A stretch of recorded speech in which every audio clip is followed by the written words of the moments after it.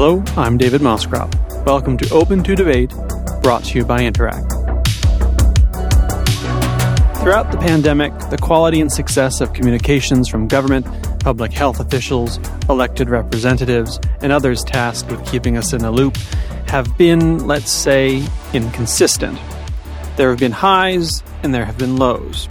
Quality has varied across jurisdiction, and it shows.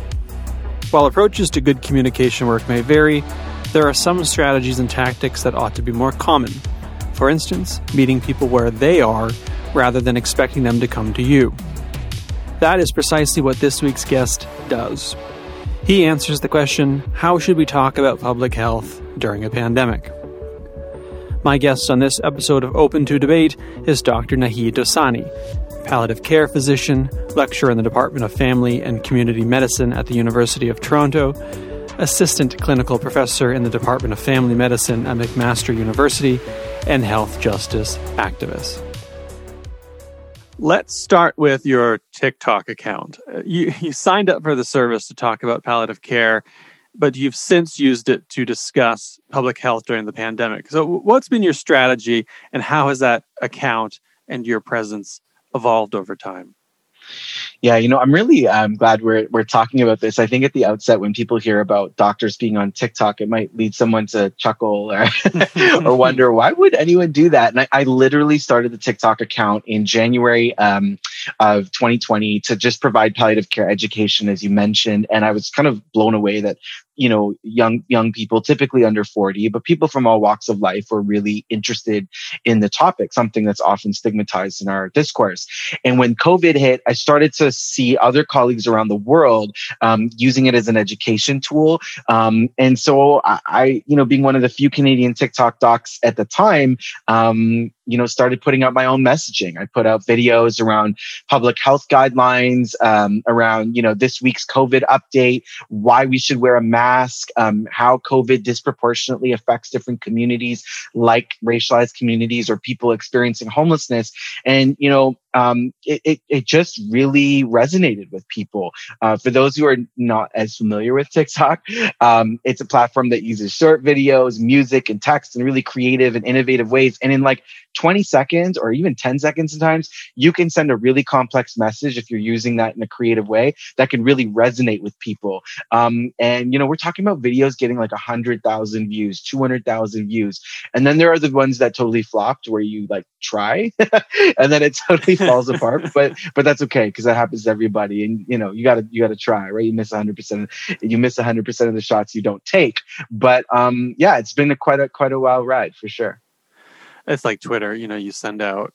I'm 10 years or so on Twitter. I'm still wrapping my head around it. You send out, if you're me, tweets all the time, and it's always the most random, unexpected things that take off. I still haven't decoded it. You'd think by now you'd figure out what's a hit, but does it ever surprise you that something takes off and you think, well, I didn't see that coming? Yeah, totally. Like sometimes it's the algorithm, right? And we don't understand the algorithm. And TikTok's algorithm is so like nobody understands it. What hits, what doesn't. And sometimes it's the way you say things. And like, you're a writer, David, so you understand, that the way you construct something just hits in a way that's not hit with previous trials of it. And I think sometimes when our governments and public health messaging comes out, especially at the beginning, the explanations were really full of jargon and a lot of rhetoric, and it was like a one-size-fits-all approach to communications.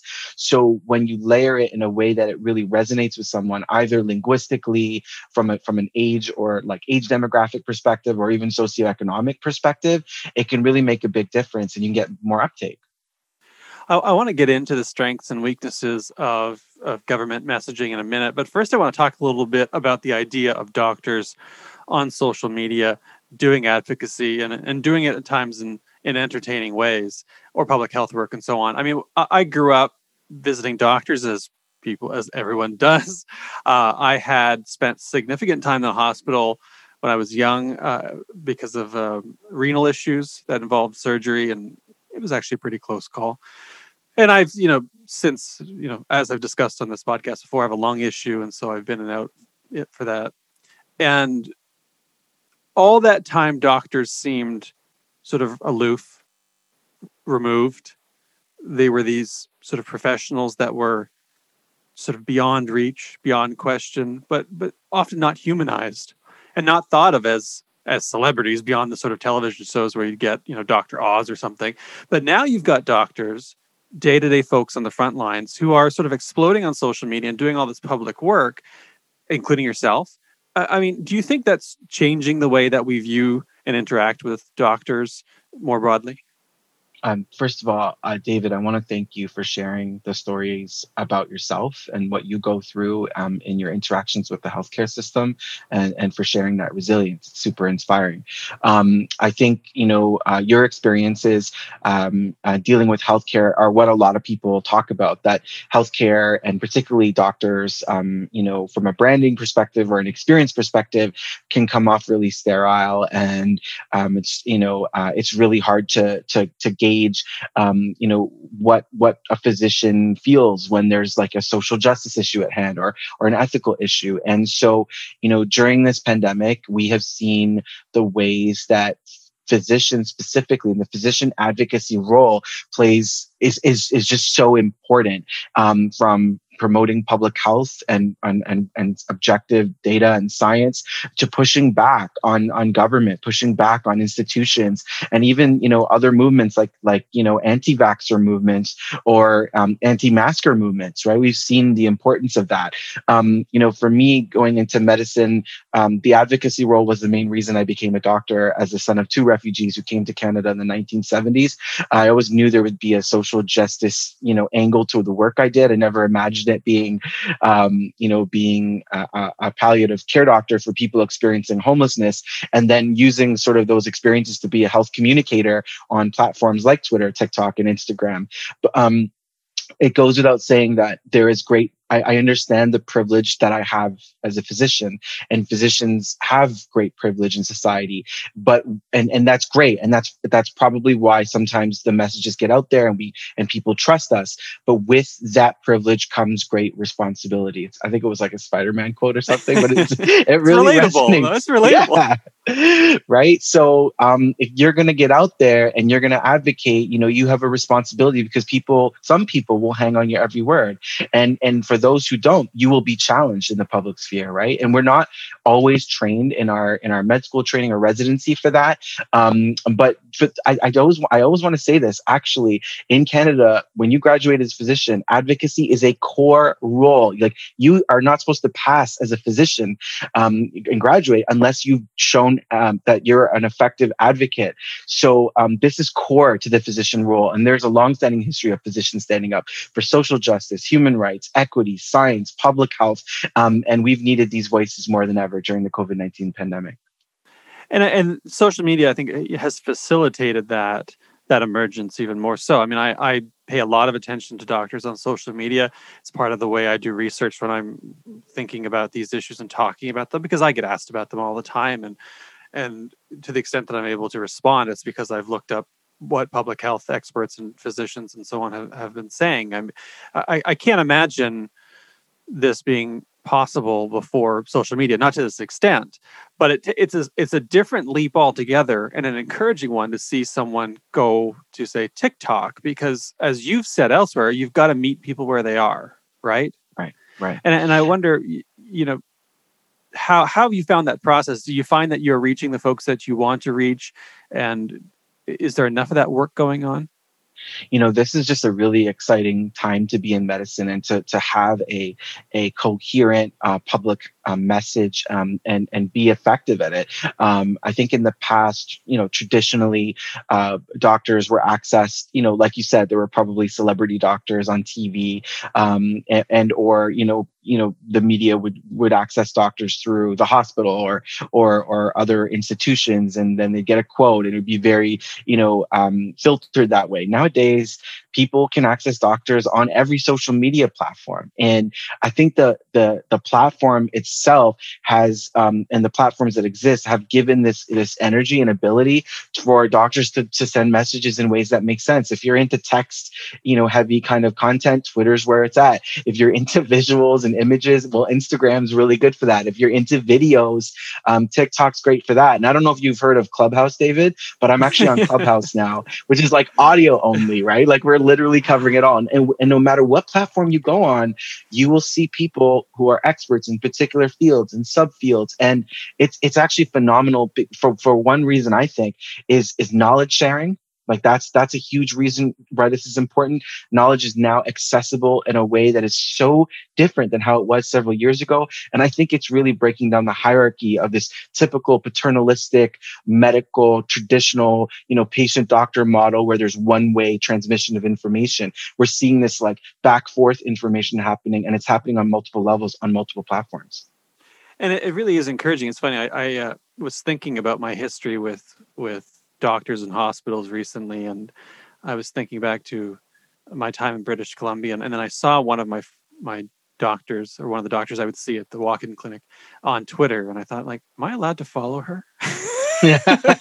Right. Is she allowed to follow me? What does that say? But it's funny. The one time thinking about, so one of the challenges I face with my lungs is I'm susceptible to pneumonia. And so in the aftermath of the first time I had pneumonia, this is such a strange thing. I went to the hospital and I was seeing a specialist, and they were doing follow-up x-rays. And I'm in the room with the x-ray, and the technician sort of looks at my file and sort of looks at me and says, "I think I know you." And I thought, oh, well, I'm very curious to see where this goes. And so she sort of says, "Are you a writer?" And I thought, uh-oh. There you go. Because usually you're so far removed, right? Yeah. And it's everyone's anonymous and it's so procedural. And she's like, "I really liked this thing that you wrote." And she went on to talk to me about it for a couple of minutes, and it was the most charming and calming thing, because I was anxious, as you can imagine.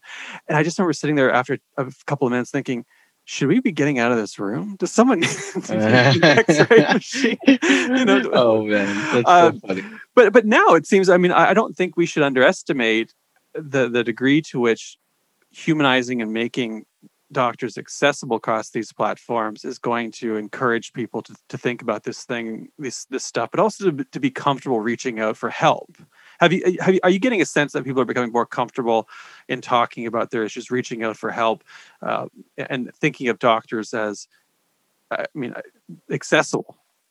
Yeah, it's not just that the social media platforms have been able to collapse that traditional hierarchy of how medical messaging happens. Because again, you can literally just use your platform and get a message out. But it's also the messages that are getting out. And one example from 2020 that I'm really grateful that, colleagues, myself and others were able to talk about in Canadian medicine was anti-racism, particularly anti-Black and anti-Indigenous racism after the brutal murder of George Floyd. And all the events that happened after that, for a long time, in medical culture in Canada, there's been somewhat of an avoidance of talking about the racism that exists within healthcare. Now, don't get me wrong; it's been discussed from time to time, but not in a way that is truly transformational and the kinds of conversations that need to be had. And through social media, we were able to change discourse, medical discourse, public discourse, media discourse about anti-Black racism, anti-Indigenous racism, the experiences of Black and Indigenous people in our communities, over surveillance of racialized communities, particularly how people who experience mental health crises interact with police. And that was an example from 2020 where if these platforms weren't around and we didn't have access to people and be able to sway opinion and the topics that are being discussed, I don't know if this all would have been discussed through the medical culture as much as it was in sort of the public discourse that was happening. So you can see that you can actually sway the messaging, and you can really get at the core of what people are thinking about. And equity is an example, and social justice issues are examples of those. Has there been any pushback from colleagues, perhaps even especially older colleagues, who sort of wonder what the point is or whether or not it's appropriate? Like any kind of innovation or change in the profession, you get you get some resistance, and you get some people who can sometimes push back. For example, there's a sense that in our medical discourse, there's typically a hierarchy. As I mentioned, it's often academic and years in practice, and now we live in a world where a physician can have a really really great reputation, can be seen as an expert, and it can be very much tied to their social channels. And that's why I always, when mentoring younger or physicians who are in training, to say, while investing in your social channels is important, you must continue to do good work, that continue to do good research, do good activism. Your clinical work it has to be impeccable, because the way that your social profile looks online should be just one piece of the arsenal. And we've seen sort of a certain group that overinvests in their social credentials, and that can sometimes cause some issues. The other thing that we've kind of seen is that sometimes what you say online can be at odds with the place that you might work, or other organizations that you may represent. And once you get a following and you start to sway public opinion, like we've talked about, because of that privilege, that can sometimes create conflict as well. And I've seen that for colleagues, before the pandemic, but especially during the pandemic too. This is why I like to think that none of the organizations I do work for allow me to speak for them.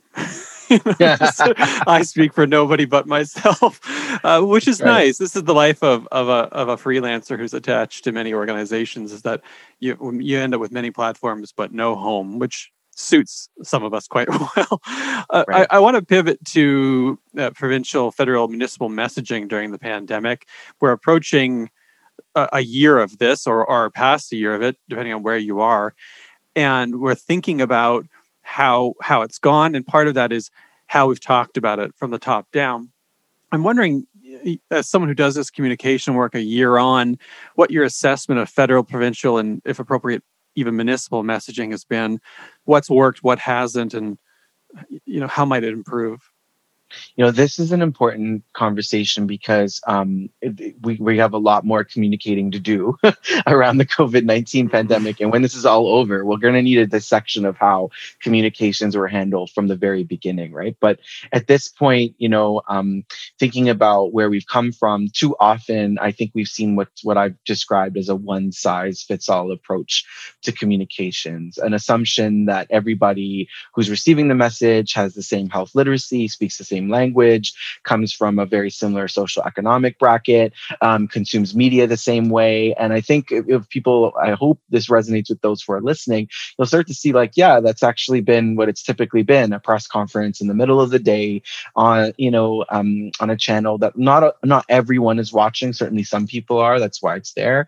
And a lack of really thinking about how people consume information, and using different social media platforms, as we've discussed, is one whole area. But even thinking about the ways that we communicate, and for example, the constant message of, just stay home, right? Without the kind of the add-on and consideration for those who for those who basically staying home for some people is a privilege, and that lack of understanding of thinking about the fact that some people can't stay home because of their work, because they live in a multi-generational home, because they might not even have a home, they might not have a job that supports them to stay home, right? And I appreciate the need for that mainstream message, but we've lacked that message that really resonates with low-income racialized people, essential workers, people who experience mental illness, people who use drugs, people who may not fit that mainstream definition. That's important,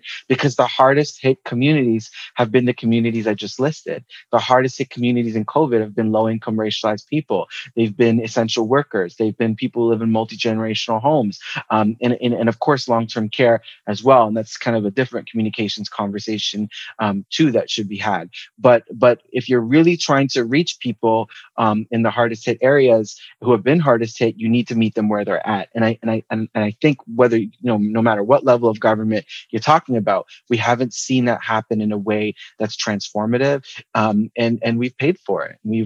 A lot of people have probably died because of it, unfortunately.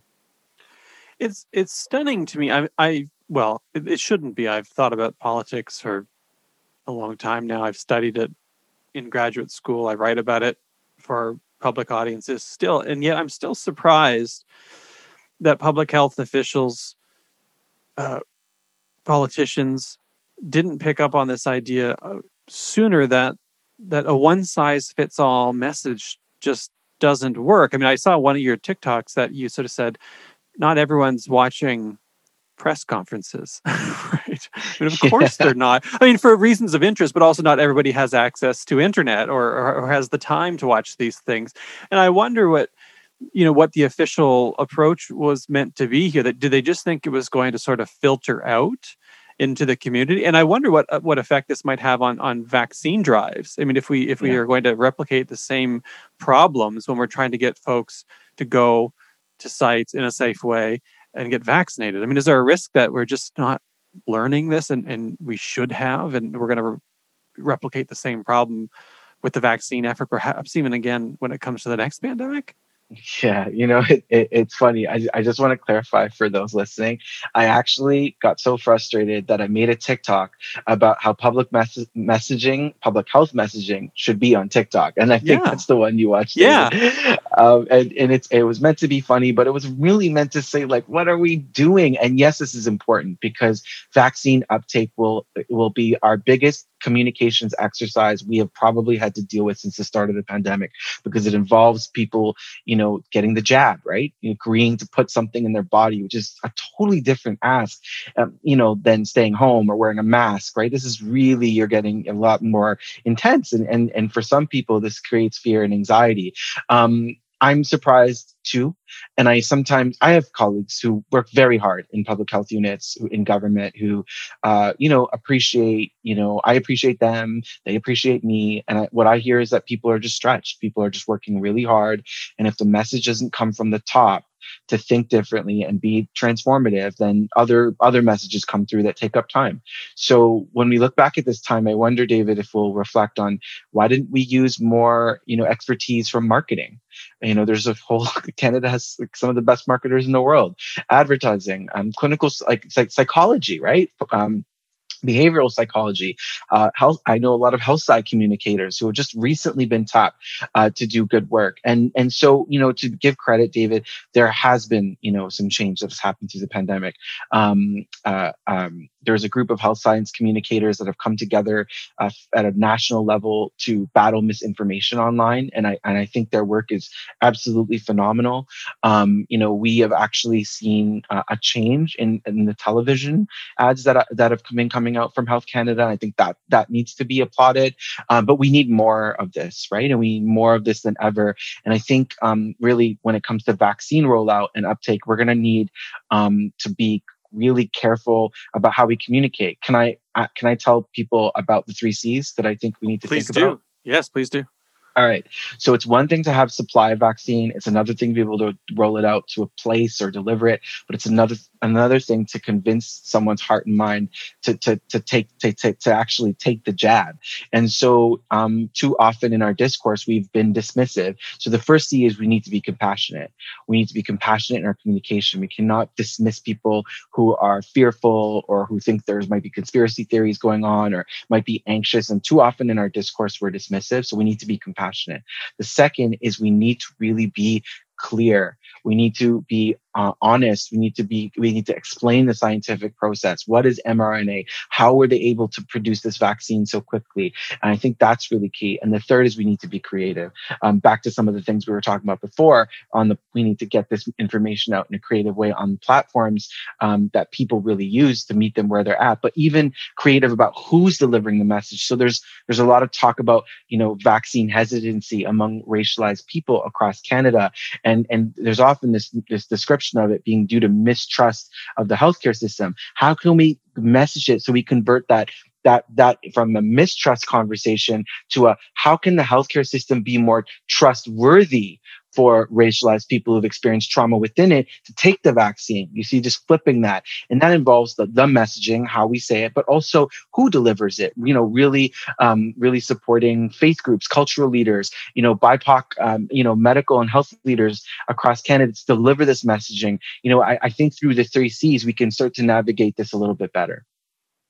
I particularly appreciate that. That makes a lot of sense to me. And I think, part of that is of the challenge is also making sure that we start now because part of it's going to be time, but also repetition, right? Just sort of having those clear messages repeated over and over and over again.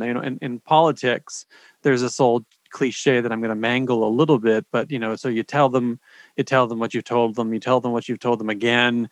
And by the 4th or 5th time, by the time you're sick of telling them, they're just starting to hear what you're saying, right? So totally. That message needs to be repeated because it's unfamiliar to a lot of people, but also we're just consuming so much stuff at any given moment, right? It's Absolutely. I talk to family and friends all the time, and they say, there's so many COVID narratives. It's so hard to keep track. And then there's all this misinformation out there too, which we know about. And so it's really hard to know what's trusted and how to stay focused.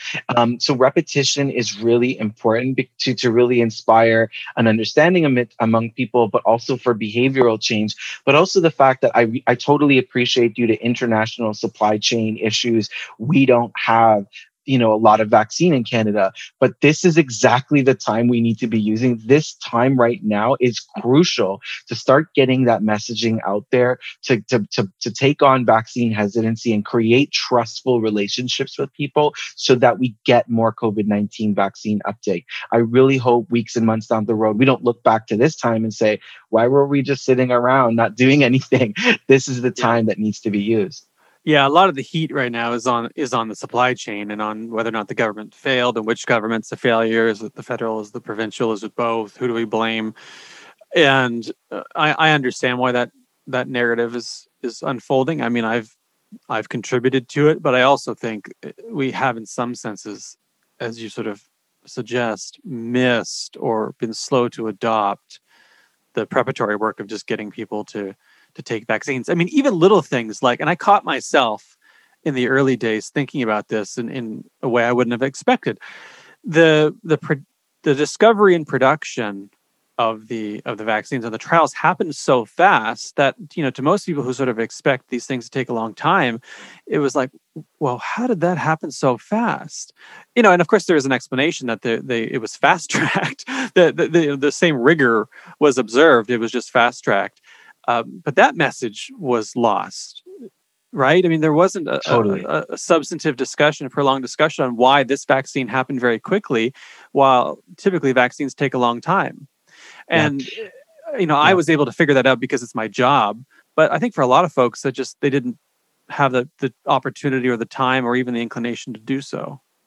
Absolutely. Explaining the scientific process is key to this. And the fact that vaccine preparation and discovery and implementation can actually be fast tracked is a novel concept to people who may not work in healthcare or science, right? I totally understand that there's a lot of areas of the world I don't know about unless someone would have explained it to me. So that's an example of not being dismissive of a question like that. And, you're very compassionate in your writing, David, but too often in the history of healthcare, we have been dismissive about, healthcare messaging and public health messaging. And I think this behooves us to think deeply. I mean, next week, I'll be doing an event in Waterloo, virtually, of course, to support vaccine understanding amidst the Black community there. And so I know that the scientific process is one of the questions and topics we'll be discussing, because there's a lot of mistrust of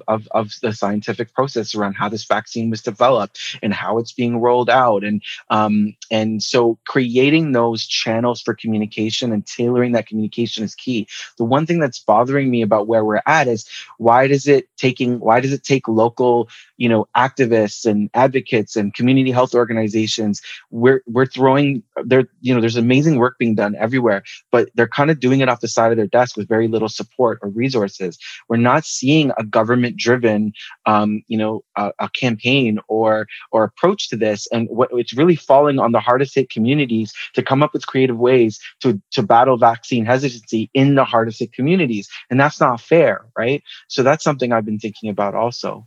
Especially given that, in certain communities, racialized communities, indigenous communities, distrust of the state and its different, the elements of its apparatus makes pretty good sense. So I think for a lot of folks, might be saying, well, why would anyone ever distrust public health, or why would they ever distrust the scientific consensus, or so on and so forth? And they may not understand how different racialized communities, indigenous communities, and so forth view these structures because they have been fundamentally colonial or oppressive in the past. Oh, for sure. I mean, we have, going back to the history of the Tuskegee experiments on Black slaves, to here in Canada, previous histories of nutritional experiments being done on Indigenous children, to the way in modern day how sickle cell patients who are typically Black are treated in emergency departments, to how racialized communities have been treated during the COVID-19 pandemic. Here in Ontario, being, asked to serve as essential workers, for example, but not getting any paid sick leave, is an example of another reason to not trust the government, right? You really have to step into someone's shoes and walk a mile to really understand. And COVID-19 is not an equal opportunity virus. It does not affect us all equally. We know that.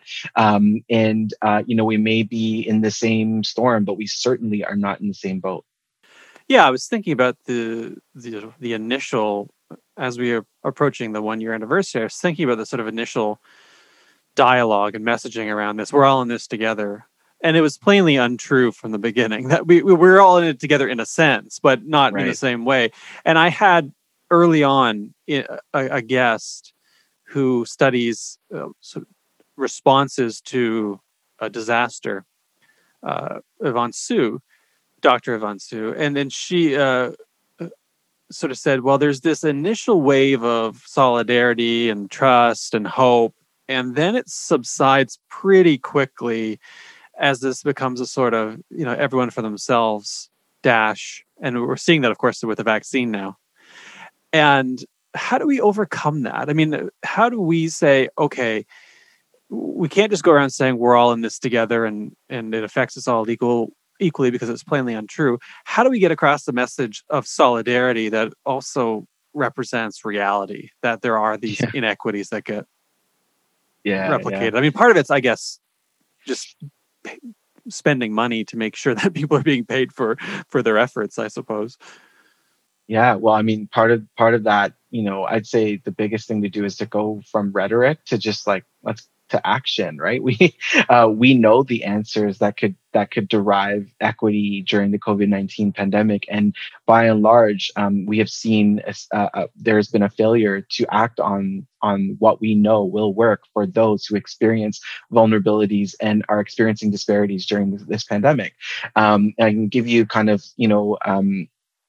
three examples that I think, on a timeline a little bit, just that I think are relevant. The first is, when COVID-19 hit, a lot of discourse was had around how it was hitting racialized communities differently. And we were told here in Ontario, like many places across Canada and North America and Europe too, that no, don't worry, it's affecting us all equally. We don't need to collect race-based data. And then the race-based data came out showing that 83% of racialized people, 83% of COVID-19 cases in Toronto were among racialized people. And that number has not dipped much. Like, we're basically seeing around 80% of COVID cases in a city like Toronto happening among racialized people. And so even just when you're talking about the collection of data, that was going from rhetoric to action. Now we do collect that data and we can act on it with mobile, programs, pop-ups, prioritizing funding to hardest hit neighborhoods, that kind of thing, and really understanding things. The second is how we've kind of called our essential workers heroes, and this rhetoric. We need to, I'd rather we just stop calling them heroes and actually start treating them like heroes. And, I've mentioned paid sick leave as an intervention that really can actually save lives. Many people are surprised to know that you basically, if you are an essential worker, working in a production plant or a factory, you can't take a day to be sick. You cannot take a day to go get a COVID test. And amidst all this, up until very recently, there was only one employer fined, while there were over 7,600 essential worker COVID-19 infections in Ontario. Some great, journalism that was done through the Toronto Star that showed that.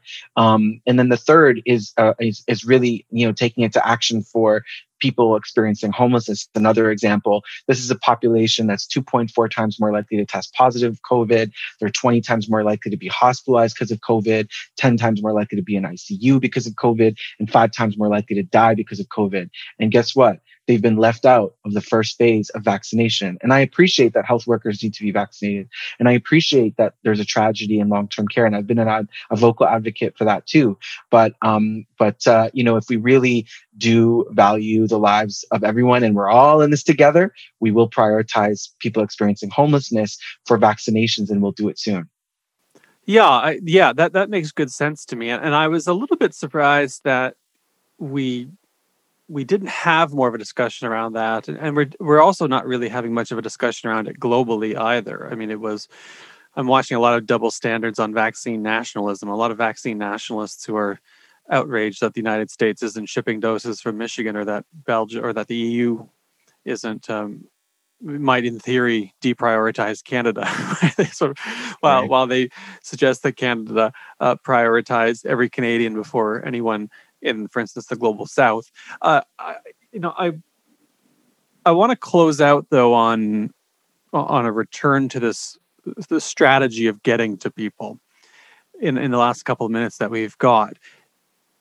So if the goal of the messaging is to be persistent, to be responsive in a timely fashion, and to meet people where they're at, should we be having grand strategies federally, provincially, municipally, or is it just a matter of sort of having resources for people to pick up and adapt themselves to go where they think they need to be? If we were trying to coordinate this or to create best practices, what's the way forward look like that way? Or do we just end up relying on sort of entrepreneurial advocates like yourself who are good at it and who want to take the time and who understand the need? I small question to close. Yeah, I know it's a big no picture pressure. question. I appreciate the question, and yeah, it's an important question. And I do appreciate the kind words describing me and the colleagues that I work with, working across different systems. But when you take a bird's eye view, look at this. Absolutely, we need strategy from all levels of government to move forward and do things better.